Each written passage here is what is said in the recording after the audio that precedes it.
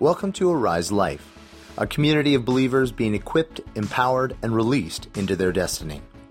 For more information, go to ariselife.org or follow us on Facebook, Twitter, or Instagram. If you've been here the last couple weeks, we've been going after this thing about breakthrough. And we talked about 2 weeks ago, we went after breakthrough and healing. We went after supernatural breakthrough, and some people got instantaneous breakthrough. But a lot of people did not, right?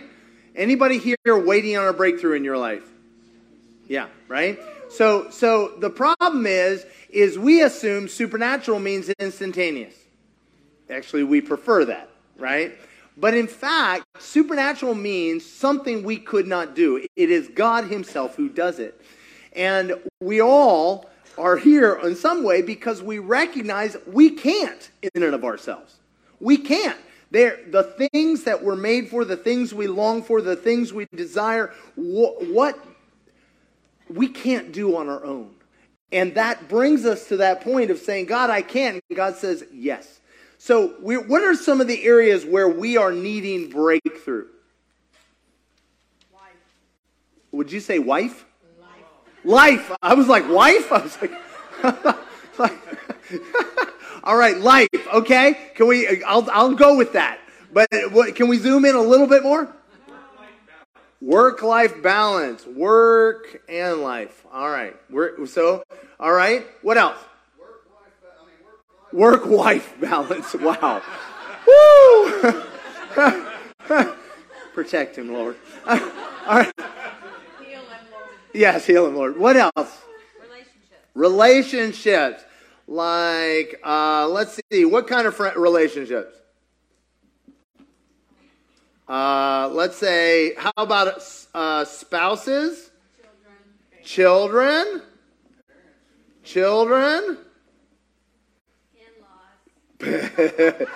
Parents-in-law.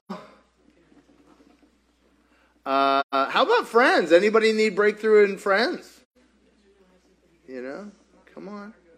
All right. Relationships. What else? Finances. Come on. All right. What else? Health. Come on. Absolutely. Health. Anything else? Just how to be a Christian. Just actually do the stuff that God wants us to do. Be a Christian. Anybody found you're like, this shouldn't be too hard? Church. I'm going to put that with the peoples. Put the peoples, other people, right? Yeah, why don't we throw in enemies too, just for fun? Come on. Those are easy. Awesome. Yep, you just kill them and move on. Well, sorry, my bad. Destiny. Oh, purpose. Anybody here lived without purpose? Isn't it the worst? You just it's like slow death. Purpose, destiny. What else? Anything else? I don't want to just make sure this is all inclusive. All right. Well, this is really good. But anybody had this experience, and it was just struck me, is there's this verse where Rachel cries out to Jacob, her husband, and says, "Give me children or I die." Anybody been in that place in an area in your life where you're like, if I don't get breakthrough here, I'm dead. I just can't go on. And in that moment, what are you willing to do to get that? Anything, right? Anything, right? Anything. I'll do anything. It may or may not be legal. Right? In that moment, you're ready to sacrifice anything and anybody. Anybody here sacrificed a friend to get a need met?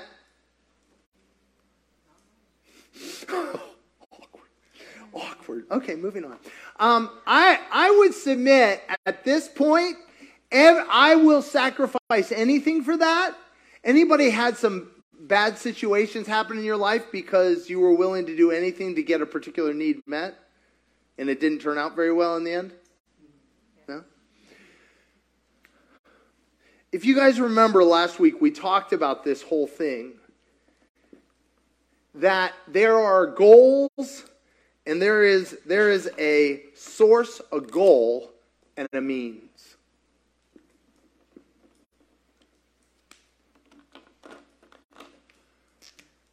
And the problem when we make the means the goal, we are in serious trouble, right?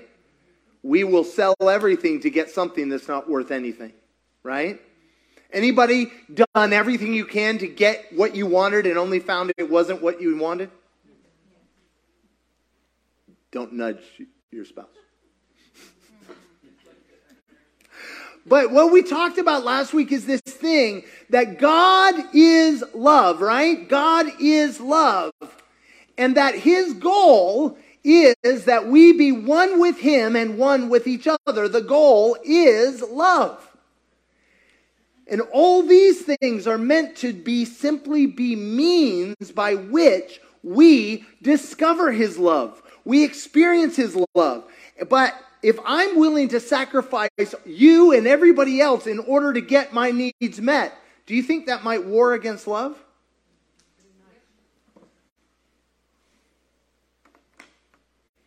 And so one of the things I've just been really pressing into is, if God is love, if the original goal was always love, has anybody looked at your life or, for instance, looked at Scripture and it doesn't look like love? Anybody? You look at the scope of Scripture and you're like, I don't see love. And I was asking Lord about that. I was asking for him a picture. I think in terms of pictures, it helps me. And he said, well, a great example is if you were to look out in the parking lot, you will see the evidence of the sun out there. And the evidence of the sun over there will be red, over there it will be blue, over there it will be green. They are all reflections of the sun, but they are not pure reflections, are they? They only reflect a part. And some of it's just shadow, right? Some of it the sun didn't reach. But our mind sees that as a reflection of the sun. So as we look across Scripture, you are watching God's light reflecting off the lives of imperfect people.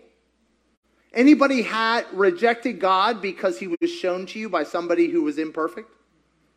Only to realize, oops, my bad. You come back around. I was talking with a buddy this week, and he was just gripped because this guy he met was 80 years old in his workplace, and he was saying,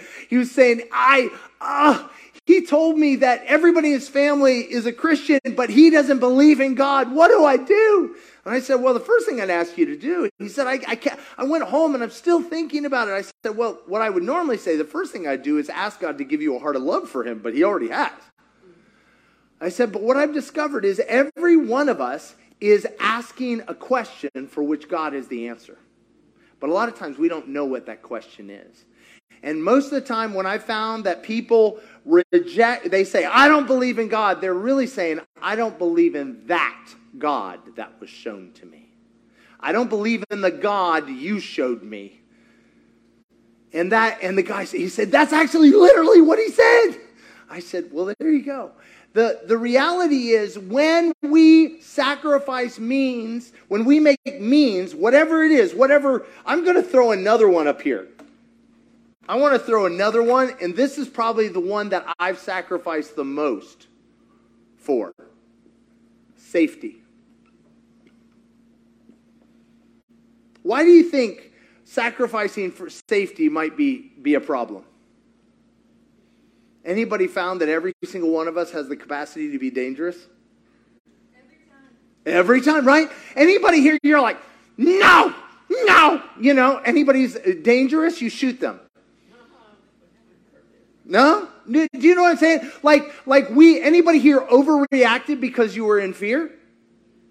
The desire for fear, safety, will actually cause me to partner with fear. What is fear? What does love cast out? Fear. My desire for safety will cause me to isolate myself from dangerous people, which is everybody. Have you noticed? If you trust anybody, at some point, what are they going to do to your trust?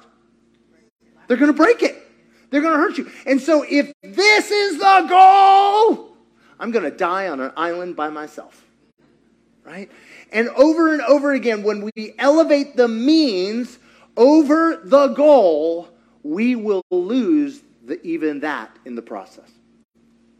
So I was asking the Lord, I said, well, if this is indeed the goal, I need to see it clearly in Scripture. And so I was thinking about this. It's like, how do we get these things and they not kill us in the process? Right? Like, because, and the Lord reminded me of the passage in Luke chapter 12, where it's Luke's version of the Sermon on the Mount, where he's saying, listen, don't worry about what you eat or what you wear. Now, I got to say, nobody put food up here and nobody put clothing. Like, we're all like good at that level. But I promise you, if somebody takes away your clothing and your food, they will be the only thing you're worried about. True? If you're starving and naked, none of these matter. Right? And in that, he's saying, don't even worry about it. Like, anybody here, when you're struggling and you're worrying, had somebody tell you don't worry about it? Yeah, it doesn't help. Men, don't do it. Don't do it. Don't do it. Just block that out. Don't do it. No, it is not a good idea. But Jesus, who is God with skin on, does this to us. We're freaking out, and he goes, don't worry about it. Over and over again, when people are afraid in Scripture, what does God say to them? Fear not. What? But what's his answer? Because I am with you. I am with you. You need not fear. And he goes on in this, and starting in Luke 12:22, and he's talking about, don't worry about what you wear. Don't worry about this. Even the pagans run after these things. And he ends with this line. He says, because, dear children, it is the Father's good pleasure to give you the kingdom. So seek me first. Seek my kingdom first. And all of these will get taken care of. All of these will be taken care of. Easy for you to say. Right? No, all of these. And I was like, well, how do we get these things? And he reminded me of another passage, Romans 8, where he says this amazing phrase. Verse 18. Can you pull up the Romans passage so I remember? There we go, 14. That's what I thought. For those who are led by the Spirit of God are the children of God. The Spirit who you received does not make you slaves, so you live again in fear. Rather, the Spirit who you received brought you about your adoption to sonship. And by him we cry out, Abba, Papa, Daddy, Father, to our Heavenly Father. The Spirit himself testifies with our spirit that we are God's children. Now, if we are children, then we are heirs. Heirs of God and co-heirs with Christ. If indeed we share in his sufferings in order that we may share in his glory. Okay, what is an heir? What? A receiver. What does an heir receive? Inheritance, right? He says we are co-heirs with Jesus. Co-heirs. Do you know what a co-heir means? You get the same thing. Co-heirs with Jesus. Jesus, who is God himself. And I've said this before, in Judaism, an heir stepped into their inheritance not when their parents died, but when they reached adulthood. Why do you think they only gave the inheritance to them when they reached adulthood? Anybody here made some bad decisions? Because even though you may have been of age, you still weren't an adult? Right? No. And that's why adulting for them was like 30, 35. But anyway, moving on. So here we are. He says, if you want the things of the kingdom, you receive them what? As an heir. How do I become an heir? What did it say? We have been what? Adopted. Adopted. Well, that's interesting. Stay with me. Keep that thought, adoption, in your mind. Flip over to Ephesians chapter 1. Verse 3. He says, praise be to God, the Father of our Lord Jesus Christ, who has blessed us in the heavenly realms with every spiritual blessing. By the way, spiritual in this context means real. The real thing, not the fake. The real thing, not just ethereal, but the real thing. He's blessed us with every spiritual blessing. Yes, please. How does that happen? Why? For he chose us in him when? Before the creation of the world. He looked and he said, okay, we're going to make this work. What do we need? Oh, I know. We need an Alyssa. We need a Rhonda, a Mark. Yes. He chose you from before the foundation of the world. He chose you for what? To be holy. In other words, like him and blameless in his sight. In love, he predestined us for what? Adoption. Adoption. To sonship. That's that co-heir through Jesus Christ in accordance with his pleasure and will. So let me ask you this. So we were, from before the foundation of the world, his plan was that we would be adopted. Now, I have a question. How many of you were there at the signing for your adoption into Jesus? Right? You and I we weren't there yet. We were but a twinkle in our Papa's eye. He thought of us, but we did not yet exist. He, in the same way, at an adoption of a 9-month-old baby, what role does the will of that child have? Zilch, right? It is, I adopt you. I choose to make you my heir. All that I have is yours. Can that child do anything for the parent at that point? Nothing. God did not want you for what you can do for him. He wanted you for who you would become in him, who you would be for the relationship that we have with him. He invited us, this adoption, this self-giving love that he said, I give everything for you. And in fact, at the beginning, he goes, now, for this to work, they have to have free will. And Holy Spirit's like, wait. Just go with me here. If they have free will, they might use it badly. I know. But it's worth it. Is it worth it? Yes, it's worth it. Well, how are we going to make it that they will be able to come back to us, to join with us in their freedom, to choose us? Looks like I'm going to have to die. Jesus decided when he decided to make you, he decided it was worth dying for you. You were worth it all. And Jesus said, greater love has no man than what? That he lays down his life for his friends. This is what love is. Love is not, I love you, you love me. Love is not, I put up with you, you put up with me. Love is not, you do you, I do me. Love is not your truth, my truth. Love says, I'll die for you.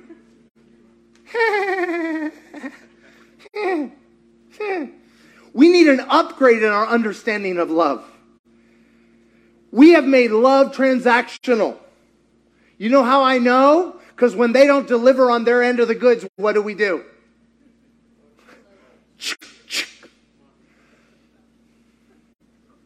There's a wonderful, horrific phrase in Russian. Oh, Masha's like a horrible. The reference to intimate relations between a husband and a wife are called the marital obligation.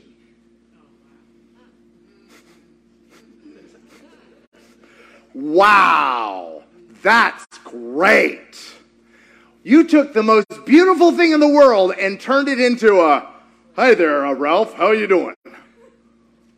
Love says, I lay down my life for you. It doesn't say, that's why the marriage vows don't say, in sickness and in health, you scratch my back, I scratch yours.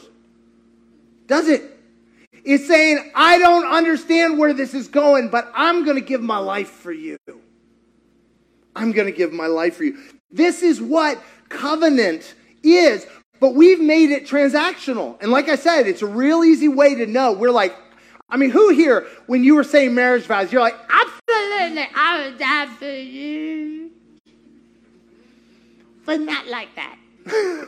Who here? You know what I'm talking talking about? You hit a wall. You hit a wall and you're like, nope.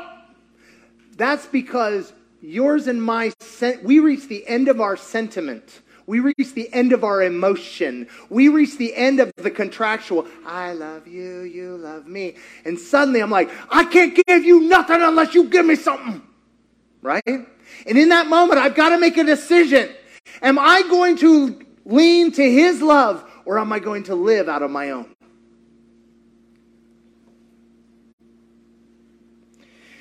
And so I was really pondering this whole thing about Jesus. You know, he puts it this way. Revelation 13:8, he says, the Lamb was slain from the foundation of the world. Right?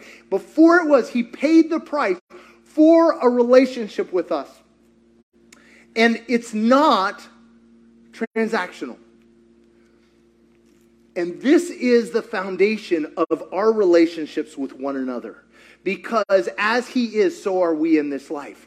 This is love. Like we are all, if love is the goal, what does it look like to love? And he puts it on display in the scriptures. And so if you've got scriptures, I'd recommend flip open to Genesis 12. This is where we're going to come out. I'll try not to use any other scriptures. Genesis 12. We have this amazing, amazing, amazing story of Abraham and Sarah. It actually starts in 11, where in 11, Abraham follows his dad out of a city called Ur, which might be in the north or the south of Mesopotamia. And they're going, they have a destiny, they have a purpose, and they only get halfway. How do I know? Because they got to the city of Haran, which is called halfway. Anybody here judged your parents? You're not breathing. If you haven't judged your parents, you're blind. Right? Because that is literally the skill that children have. Right? You're like, if I was in charge, I would totally not do it that way. I just don't see any love here. Right? You know? You're like, I'll tell you where that love went. Right? But in that moment, we judge them. Part of the reason we judge them is we know there's more. We know there's more. And none of us have parents who went more than halfway. They went as far as they could. And the question is, what am I going to do? Am I going to stop in judgment of their halfway, or am I going to go on? Am I going to judge those who showed me God in a way that was imperfect, or am I going to press on for the more that I know is there? And he presses on, and it says, God showed up to him. And I love it. It's just so bizarre. It's so bizarre. I want to know the pre-story on this. Verse 1 of chapter 12. The Lord said to Abram, wait, what?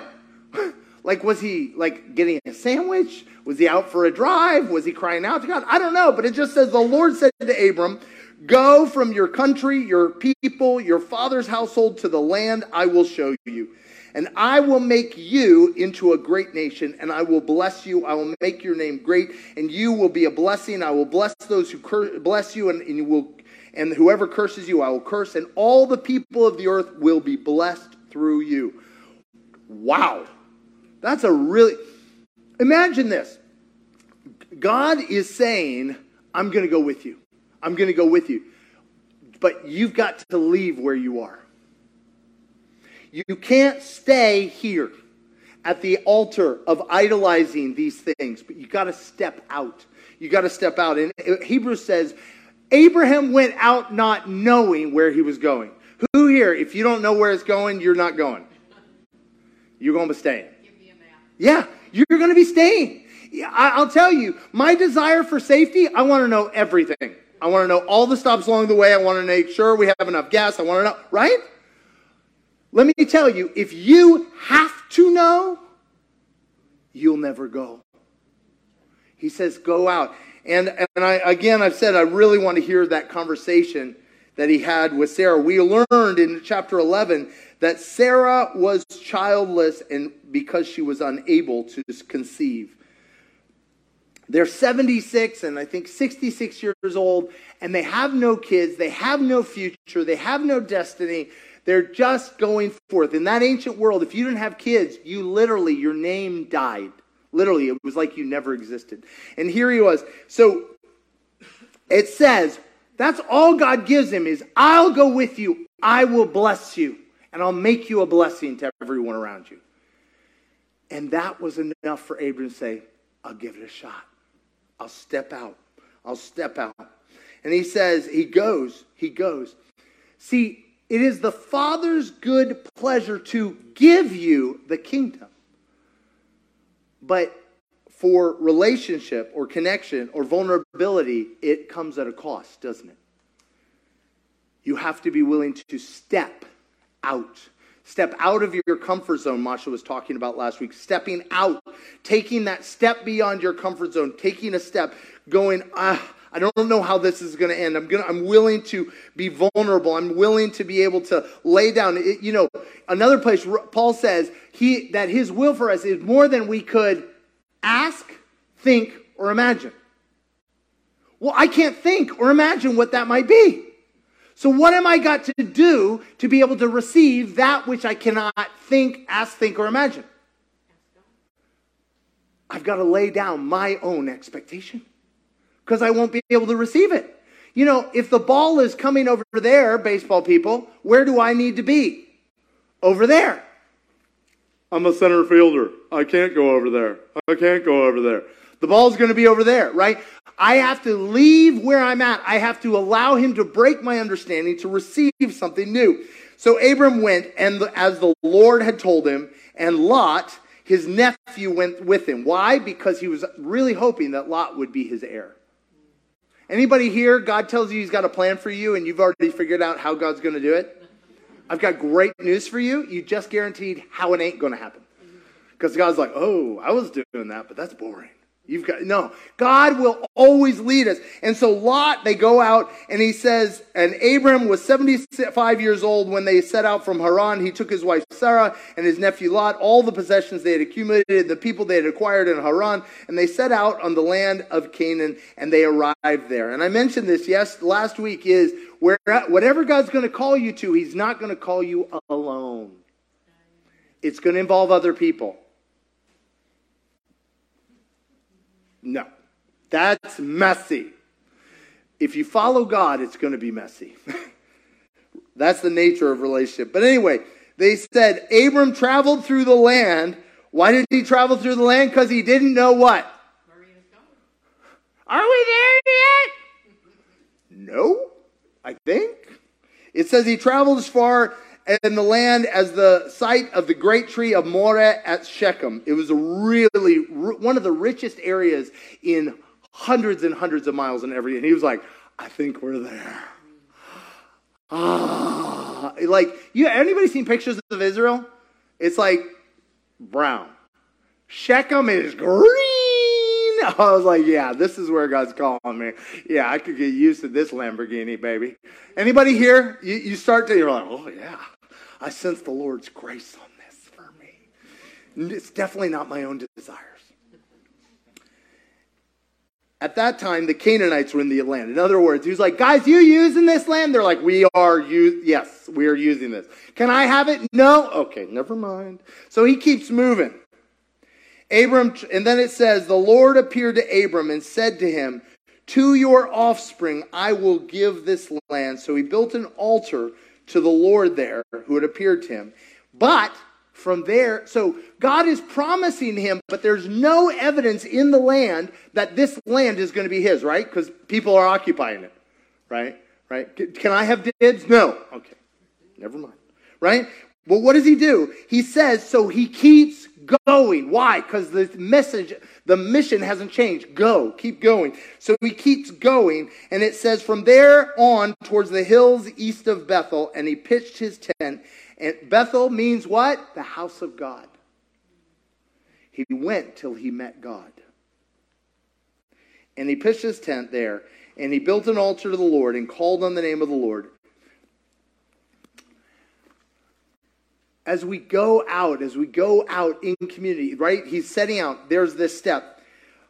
But then, anybody here, you follow God, and you're like, yes, Lord, I'm with you. And then it didn't turn out what you thought, or at least when you thought. What do you do when it doesn't turn out like you thought and when you thought? Not you, some other people. Check out. What else? What was that? Give up. Question? Did I miss you, God? Cry. Boy, you guys are so much more spiritual than me. I come up with another plan. Really? Nobody? No? All right, that's tool God. I totally understand. You expect me to take it from here. I'm good for that. And Abram is having a hard time, so he goes down to Egypt. Doesn't turn out well. The Pharaoh tries to take Sarah. It's a mess. God gets Abraham out of there, not through any of Abraham's goodness. Who here has a testimony of God getting you out of the stupidity you got yourself in? Oh, yeah. Come on. Isn't that good? It's so good that, man, it is an evidence that it is a covenant because it's not dependent on our smarts, right? Because he comes for us. He pays the price. Anyway, so Abram comes back into the land, and then guess what? Lot's like, I can't do this anymore. I want the good life. You said we were going to have the good life. I want the good life. Finally, Abram's like, okay, fine. You can have any part you want. He's like, I want the good land. I want the good property. I want down there with those guys in Sodom and Gomorrah. They look like good people. Who here, when you are hungry for these, you've made some really poor choices in terms of relationships? Isn't hunger a weird, bad thing? Like, you're amazing. You're incredible. I mean, other than 99% of the package, you're great, right? Because you meet my one need right now. The voices cost extra. Anyway, so they separate. And immediately, as soon as that happens, what happens with Lot and his neighbors? They get into a war. They lose the war. Lot is captured. And Abram's like, oh, man. But do you know what? Abram's been hanging out with his father. When you hang out with God, you start to look like God. And so what does Abram do? Does he say, Lot, sorry about your looks, sucker? What does he say? Come on, guys, let's go get him back. And he beats up a victorious army and takes Lot and all the guys back. It's amazing. It's incredible. Wow, Abram's doing so well. And it's on the backside of this that we have this encounter in chapter 15. And this is about how far we're going. After this, because then he has an opportunity to take all the wealth. And he's like, no, my wealth comes from the Lord. The things I'm waiting on come from God. I'm not going to steal these. He said, no, and so he gives a portion even of what he has to Melchizedek. Moving on. Verse 1 of chapter 15. After this, after he's stepped out, after he's trusted in God, after he's not trusted in these, after he's been stupid and God's delivered him, after these, the Lord came to Abram in a vision. He said, do not be afraid, Abram. Why do you think he said that? Because Abram was afraid. He was afraid that his destiny wasn't going to come to pass. He wasn't getting any younger. He didn't have kids. Lot was a dingbat, right? He's just like, he said, do not be afraid. I am your shield, your very great reward. But Abram said, Sovereign Lord, nope, my apologies, sir. What can you give me that I would want? Since I remain childless, and the one who will inherit my estate is some distant relative Eleazar of Damascus, or his butler, depending. And Abram said, you have given me no children, so a servant in my household will be my heir.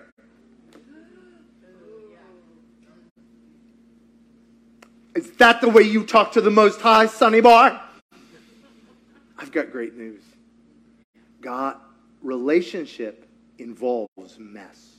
Mess, by the very definition of mess for me, is this. I don't know how this is going to end. It's not curated. It's not saying, I just got to tell you the truth. I have to tell you the truth of what's going on inside of me. Even though it might be a lie, this is what's happening inside of me.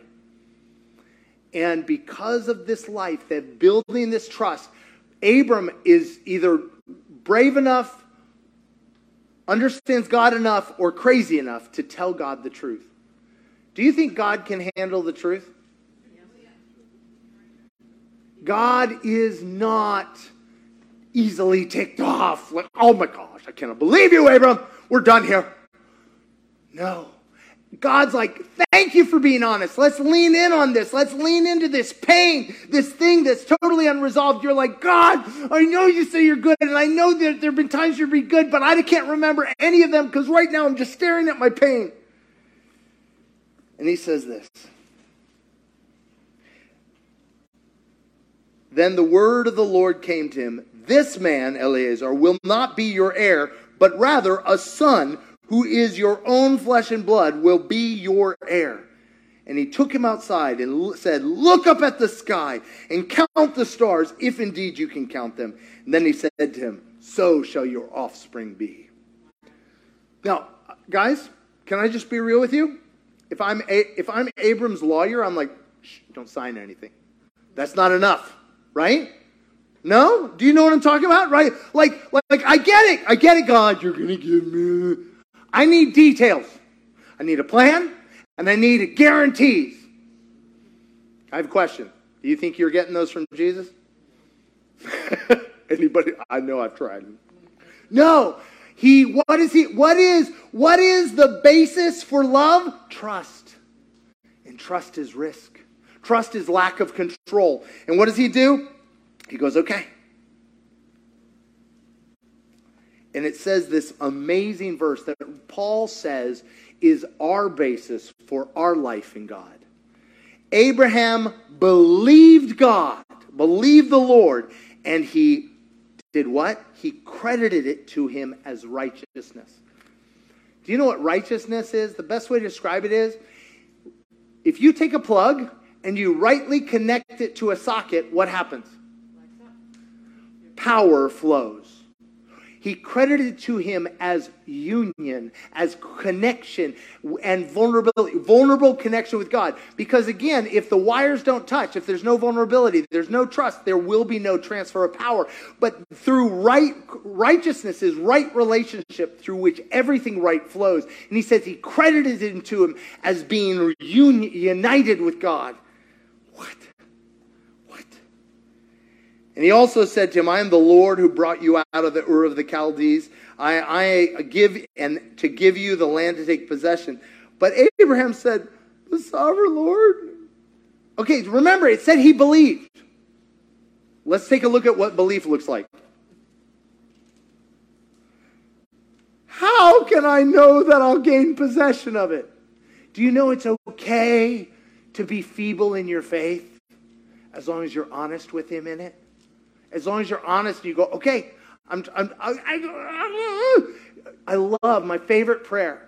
I believe, help my unbelief. I trust, I help my inability to trust. As long as we're leaning in vulnerability, he can give us what we need, the trust. And God doesn't get mad at him. What does he say? So the Lord said to him, bring me a heifer, a goat, a ram, each 3 years old, along with a dove and a young pigeon.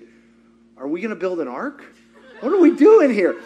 Anybody here, you ask God a question, he goes, yeah, go over. You're like, that has nothing to do with what we're talking about.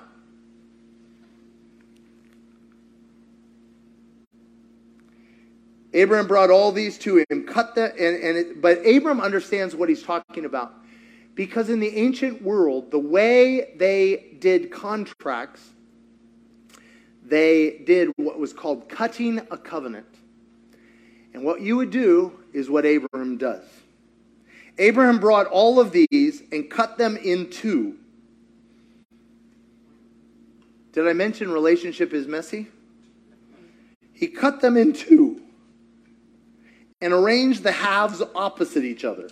Like half a cow there, half a cow there.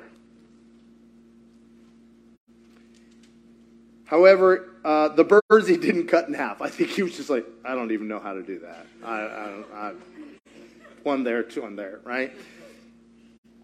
Then the birds of prey came down on the carcasses, but Abram drove them away. He may have understood about covenant, but he still didn't know what was going on. As the sun was setting, Abram fell into a deep sleep, and a thick and dreadful darkness came over him. I'll tell you what, Coming into the presence of pure love is terrifying, but it's good. Deep darkness.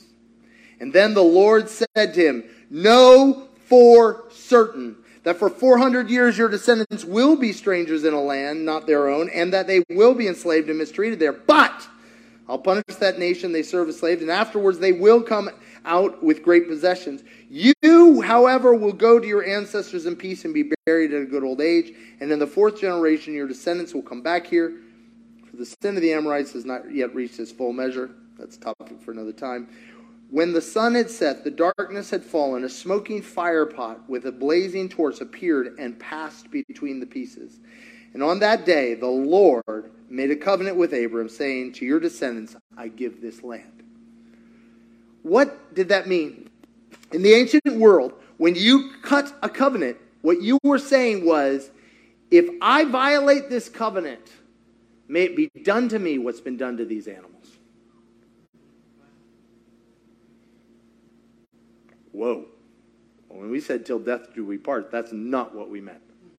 Thank goodness, right? When they cut a covenant. But you got to understand, in the ancient world, do you know who cut covenants with who? Weak people with powerful people. And do you know who said they'd die? The powerless people.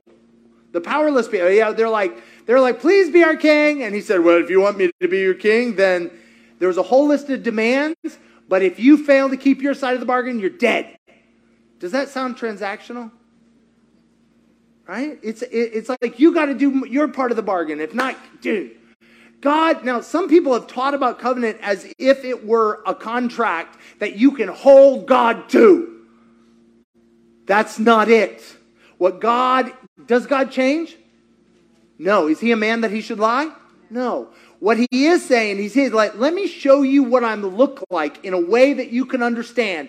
I will never change. My love is for you always. I am for you, never against you. I am for your destiny. I am for all of these things that you're the fullness of the kingdom. It's my desire to give you the kingdom. I'm not against you. I'm not holding out on you. So will you trust me? Will you love me? I don't change. I don't change. I don't change. But our access to the things he wants to give us happen in relationship in stair-stepping fashion. Do you guys remember what happened? Abraham believed. It was credited to him as righteousness. And then he got tired waiting. You guys remember what happened? Actually, I think Sarah got tired of waiting. Sarah decided, I am done with this. I'm too old for this. Take Hagar.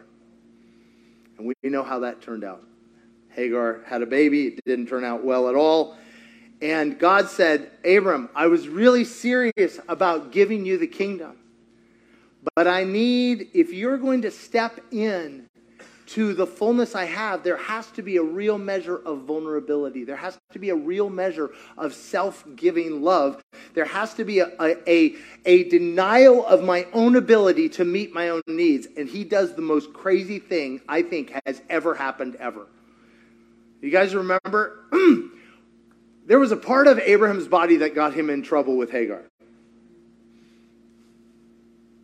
God says, let's cut that. Circumcision. Whoa, whoa, whoa, whoa, whoa, whoa, whoa, whoa, whoa. Easy there, tiger. No. He said, Abram, I said I would bless you, but you're trying to make it happen on your own terms. I need you to lay that down. Anybody had that experience with God? Where he says, I need you to surrender the very thing that you think will meet your needs. I need you to lay down that one thing. And in that moment though, that is the breakthrough. That is the moment. It's this thing where it is by coming into the love that God has made available, Abraham laying aside his own ability. He says, an heir does not earn the kingdom, do they? They receive it. He lays it aside and he steps into love. Let me come full circle.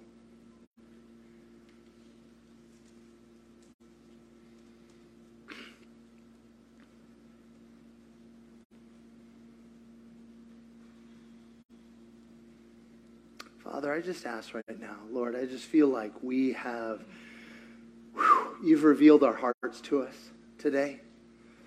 And Lord, we are hungry for the more.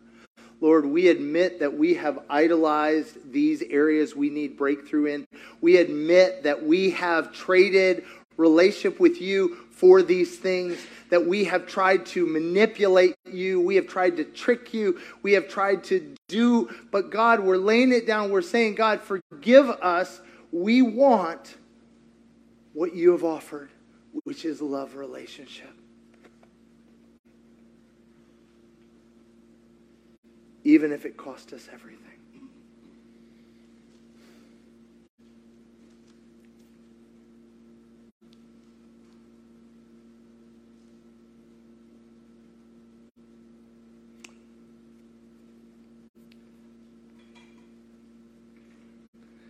I'll be honest, in my own life in the last several months, the Lord has been going through every relationship and showing me how I have made these relationships transactional. You love me, I love you. I scratch your back, you scratch mine.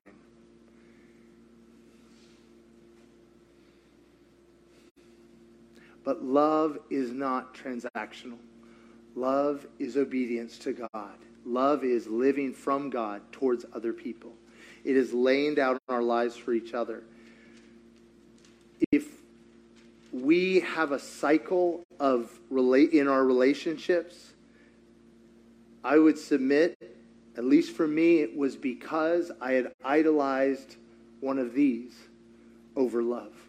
I had idolized being understood, idolized safety, idolized being similar.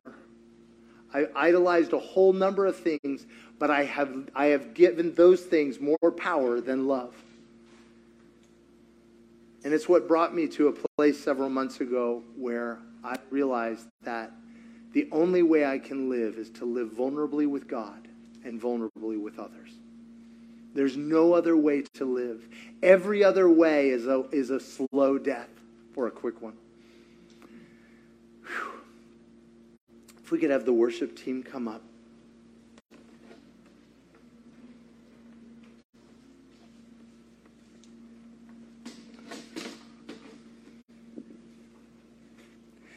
God, I thank you that you are love.